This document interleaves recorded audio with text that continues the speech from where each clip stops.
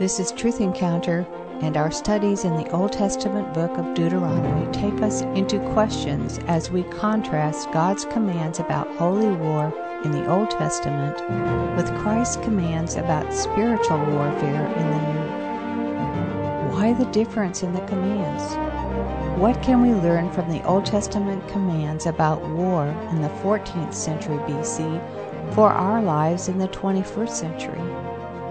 Here is our study leader, Dave Wurtson, to introduce this week's discussion of God and war. The most mighty person that ever lived on planet Earth looked like a total weakling as he allowed the forces of brutality to snuff out his life.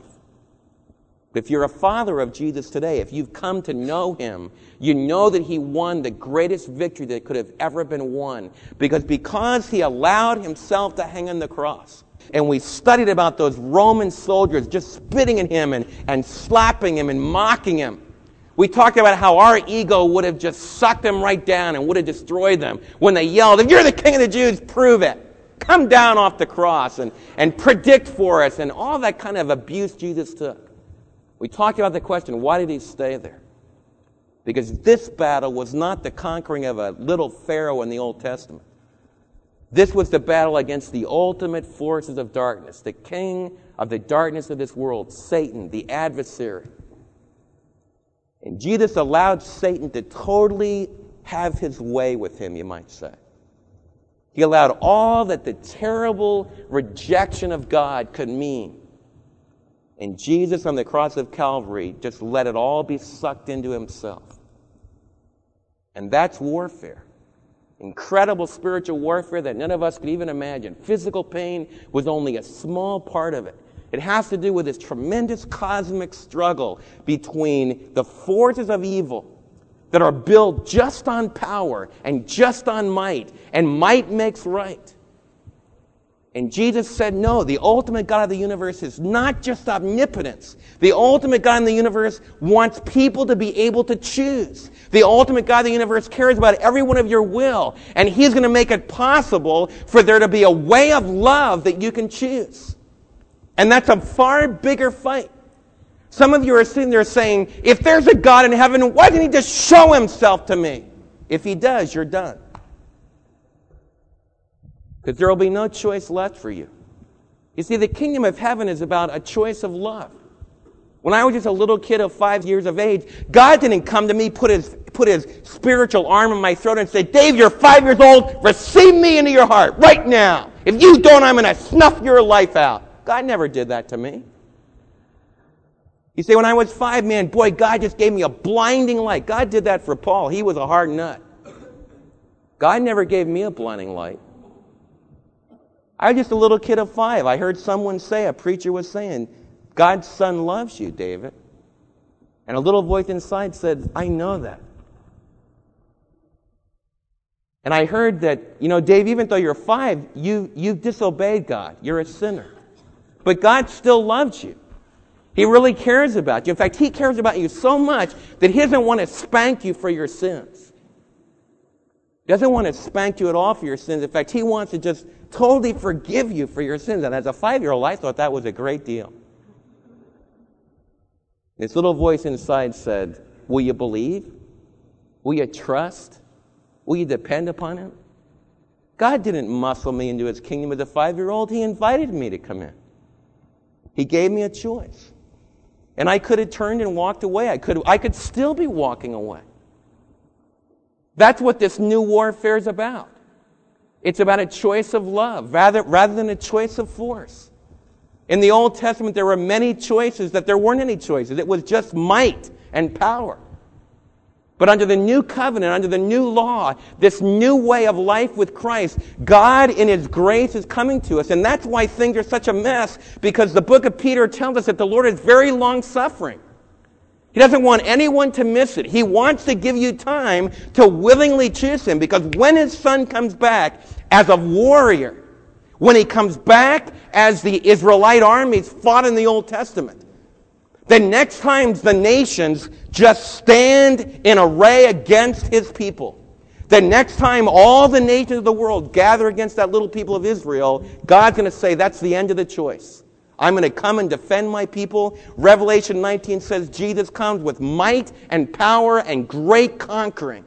And Antichrist is just snuffed out. Satan is just snuffed out. Every one of them are just gone, just like that. Just by the spoken word of his mouth, which is called the sword out of his mouth. But there's no choices then. The choices are gone. Because the might of God has been revealed. Now we're living in a quiet time, an invisible time, where God comes to you quietly in your heart. A different kind of warfare. And you got to decide. You also need courage. Because right now we're living where our enemies aren't the physical enemies. It's not so much people that are like Philistines that are trying to get us. It's a much more cunning thing. It's about evil that is in conflict inside of us. And even though we're followers of Christ, we're still pulled in to want to do evil.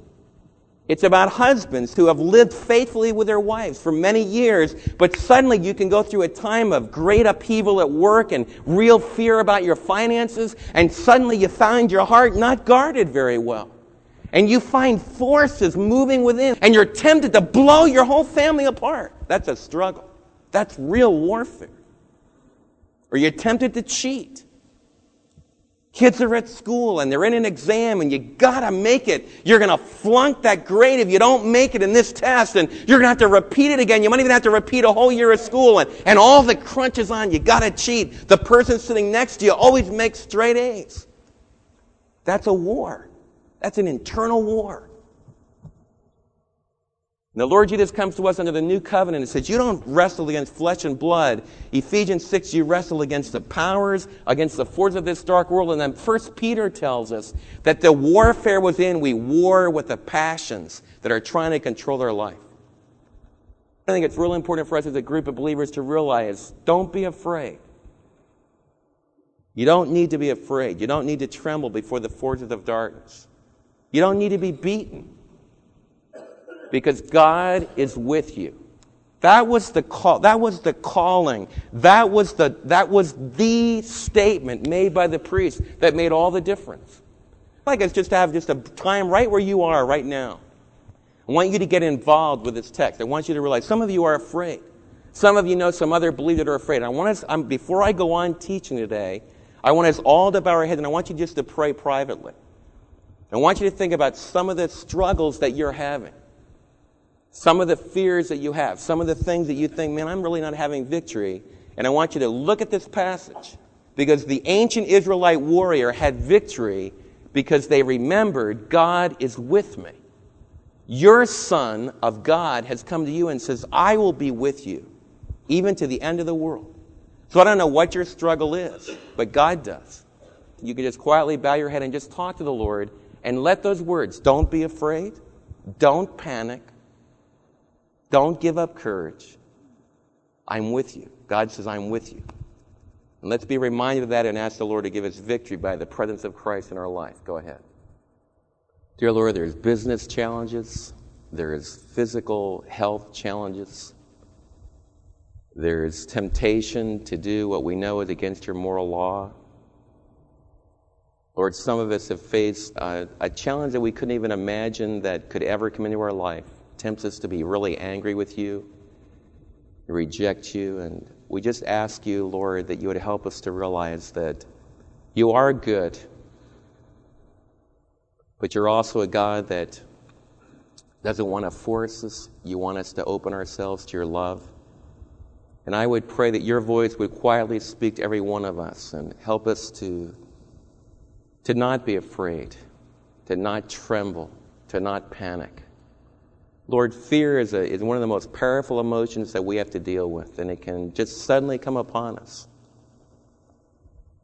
And Lord, I just would ask you that you would help us to realize that as we invite the Son of God into our life, that he'll be with us and we don't need to be afraid. In Jesus' name we pray. Amen. The next thing that happened as the Israelites prepared for warfare is not only the priests got up, but then one of the officers got up. And I would love to be in this army, because you know what the officer said? This is incredible. The officer gets up after the priest gets through, and it says in verse 5, the officer shall say to the army, has anyone built a new house and not dedicated it? How many of you are building a house right now? Anybody building a house right this minute? Lyle, Lyle, you can go home. We don't need you to fight because you've got to finish building your house. You got to dedicate. Anybody else? Oh, the rest of you are going to have to stay and fight. That's number one. If you were building a house and you hadn't dedicated yet, they sent you home. That was an exemption. Isn't that incredible? Look at the next exemption the officer gave. I mean, this is an amazing recruiter. He says, number 2, let him go home or he may die in battle and someone else may dedicate his house. Number 2, has anyone planted a vineyard and not begun to enjoy it? Let him go home or he may die in battle and someone else may enjoy it. How many of you have just plowed up a garden? And you're getting ready, you've planted your onions. How many of you have planted some fruit trees and you haven't eaten the fruits yet? All of you can go home too.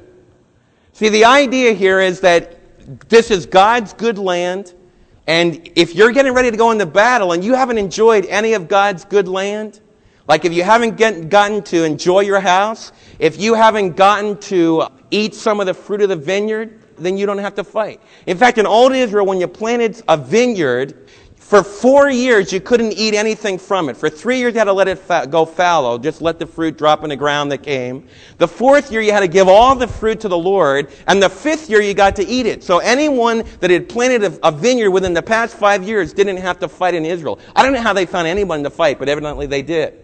The third thing, I'm sure we'll catch some of the rest of you. You'll be able to go home. It says here that the next thing, has anyone become pledged to a woman and not married her? Well, it says, let him go home or he may die in battle and someone else may marry her. So Chad and Jenna, you can go home. Amen. And there's a whole bunch of the rest of you. Our whole church family is coming unglued that way. In fact, we would have a hard time mounting an army because a lot of our young people are getting married. In fact, you realize this? In old Israel, if you got married for a whole year, you husbands were not to travel at work. You should tell your employers this. You were not to travel at work. If you were in the army, your officer would send you home. In the book of Deuteronomy chapter 24, you know what it says? It says for 1 solid year, you were to have a good time with your wife and make her happy. And all the men and women said, think that's a good rule? Some of the wives are saying, oh, no. You say, what in the world? What kind of laws are these? You see, God is saying that the land is good. He's also saying that life is good. You say, Dave, what does that have to do with us? This ancient law of warfare? You mean they sent all these soldiers home? Yeah, there was one other group they sent home. I just can't believe this. Look who else they sent home. It says, let him go home. It tells a married guy that just got married, enjoy your wife a year. Then verse 8. Then the author shall add, is anyone afraid or faint-hearted? Can you imagine having an army on the verge of battle? Any of you scared? Anybody faint-hearted?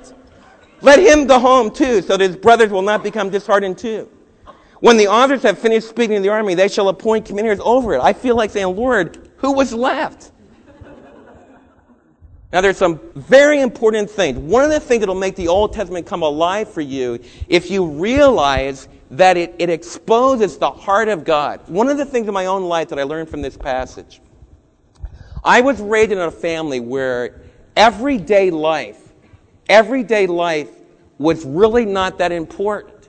In fact, if it wasn't for my mother that's now in heaven, meals and going to school and having parties, like birthday parties and getting Christmas gifts and all that kind of stuff would have been totally lost from our family because my dad, bless his heart, really focused on one thing, and that is to proclaim the gospel. That was almost all of life, proclaim the gospel. And what it creates in me is the only thing that really counts for God is when you're proclaiming the gospel. It's very deep in my emotions. I can almost feel guilty if I'm just doing everyday normal things. It's okay to take a little break from God's thing just to maintain your health and then get back to what's really important. That's kind of the emotional feel that I had.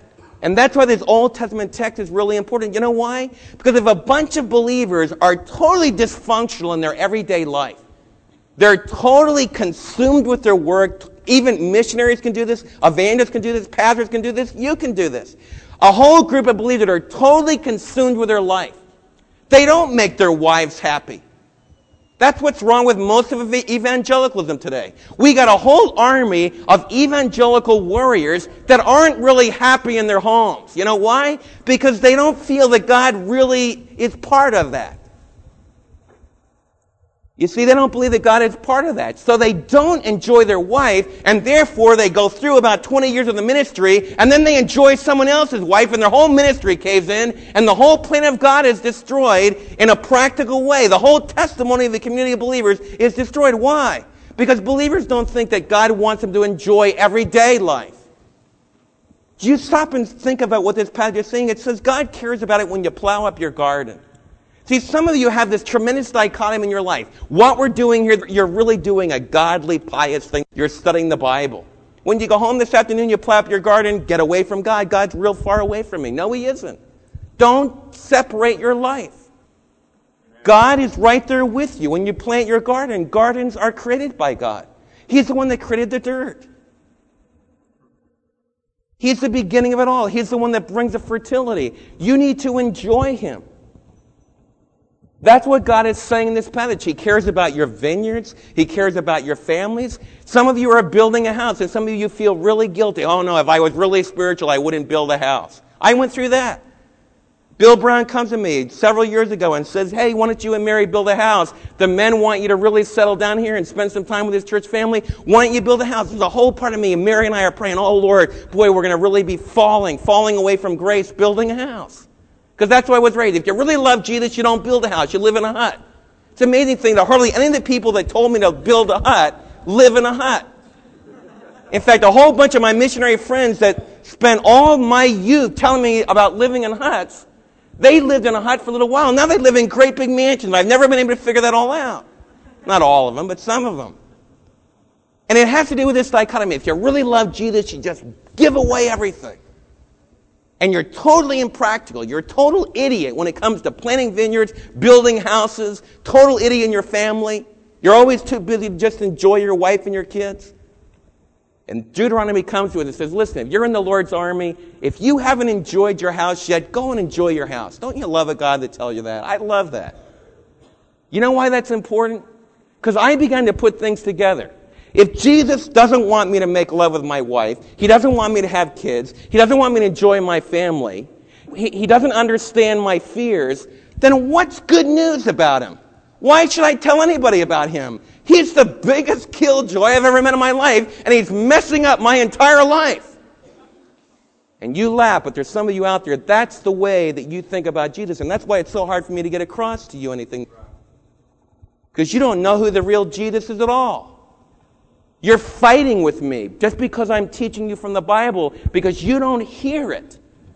Because you're messed up in your training and you just got a wrong picture of God. And it's really hard for me to get through because, man, I keep trying to reach you with a real God and you keep fighting me with this smoke screen of what you think is God. The real God of the universe cares about homes and families and vineyards and life. One of the greatest things Midlothian's done for me is guys like Tommy and Al and Ed and all the original guys we started with, they just taught me to relax in life. It's okay to go in a cafe and say hello to people at DT's and drink a cup of coffee and just relax. It's okay. Isn't that great? You're not going to be a good soldier if you're trying to serve a God that doesn't ever want you to have a home, that don't ever want you to have families. Even in the New Testament, Paul would say incredible things. He'd talk about the Lord coming back, and you'd expect him to go on from there and says, now you need to go, sell everything you have, and go out and wait for the Lord to come back. That's not what Paul says. You know what Paul says? He said, would you all work your jobs, raise your kids, be good citizens, because then you'll be a good testimony to everybody, and you're going to be able to reach people doing that. What balance? And whether you go to the mission field or whether you stay here, you need to have this balance of life. Life is composed of battles. It's composed of recreation. It's composed of study. It's composed of planting vineyards and fields and houses, raising families, getting married. That's what life is. And the book of Deuteronomy is showing us that the Lord cared so much about this. If they were going to war and the soldiers hadn't enjoyed those things, He would say, guys, you don't have any reason to fight here. What are you going to go out and fight for? You haven't enjoyed anything yet. Go home. But then God focused in. He says, I don't want anybody to be faint-hearted. And I want you to see the unity of God's army. One of the things that God really cared about, he says, listen, I want people that believe. He doesn't say I want people that are perfect. He doesn't say I want people that can do great exploits. God just says, I just want people that will believe in my presence. Those are the people I will use. And there is a real other powerful lesson here. We've got a great God to serve. But some of you are fighting it in the standpoint that you have a negative attitude. You gripe about everything. You're down. You get discouraged and feel like, oh, man, who cares about this whole ministry? Man, I come up here to clean the church. I had 8 people in my crew and only one other person showed up. And this is supposed to be a house of love. Man, phooey in the whole thing. And you walk out. That's where the rubber meets the road. You say, how many times can I clean the men's bathroom? How many times can I use this vacuum cleaner? 250 Awana kids trash out this place. Why don't the leaders do something about these kids? Why don't they take care of these wild Indians? The daycare. Man, we've got kids in here again. They're messing up the rug. And gripe, gripe, gripe. And you know what God says? You know the thing about it? If you gripe like that, you know what God's going to say? God's going to say, I don't really need you to fight.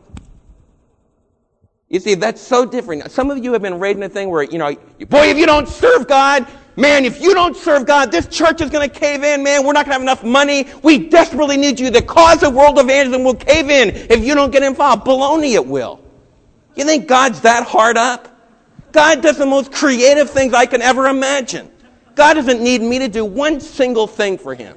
God's never come to me and says, oh, David, you just really have to help me today. If you don't preach today, man, the whole kingdom of God will crash. That's the biggest ego trip you can imagine. You know what? God comes to me and says, David, if you're gripey and negative today, forget it. Do your own thing for a while till you get sick of it and realize that that's not very exciting and it's away from love and it's away from goodness, it's away from everything that you count. You'll come back and let me work through you. And that's where some of you are right now. In the course of 20 years or 15 years or 10 years, you've just started griping. You're faint-hearted. You're negative. You say, Dave, I can't figure out what's wrong with my Christian life. I really used to be really in the battle. Really excited. You know what happened? You became faint-hearted. You stopped getting involved. Little fears kept you from doing something. And then somebody rubbed you the wrong way, so you just started having a negative spirit. And I'm just going to tell you the honest truth. God loves you. You're one of his kids. In fact, he might let you float along for many years, but you're going to be absolutely miserable. Because God doesn't use gripey, negative, criticizing, bitter people. He just doesn't. He doesn't need it. It destroys the power of a group. You say, Dave, what do I need to do? God says, confess it and get out there in the battlefield again. Your Christianity is not going to work until you listen to some kids say their verses Wednesday night. Your Christianity is not going to work until you help in the nursery. Your Christian life's not going to work until you reach out to the kids in the house next door to you that don't know Jesus, whose parents sleep all on Sunday, and you bring them with you. Guys, your Christianity is not going to work until you gather some young men and women and maybe take them out to eat for a breakfast and start studying with them. Your Christianity is just not going to work until there's some concrete things that you know, I'm in this battle. And don't have grandiose ideas, just do some little tiny things. And that's why this text on warfare is so important, because the Lord Jesus is telling his Old Testament saints, number 1, I'm with you. Number 2, he says, I don't need the faint-hearted. You can just go home. But if you want to be courageous, and I believe that what Americans want now more than anything else, especially the younger generation, I think Americans want someone to tell them, be courageous, be strong, be brave. And great things will happen.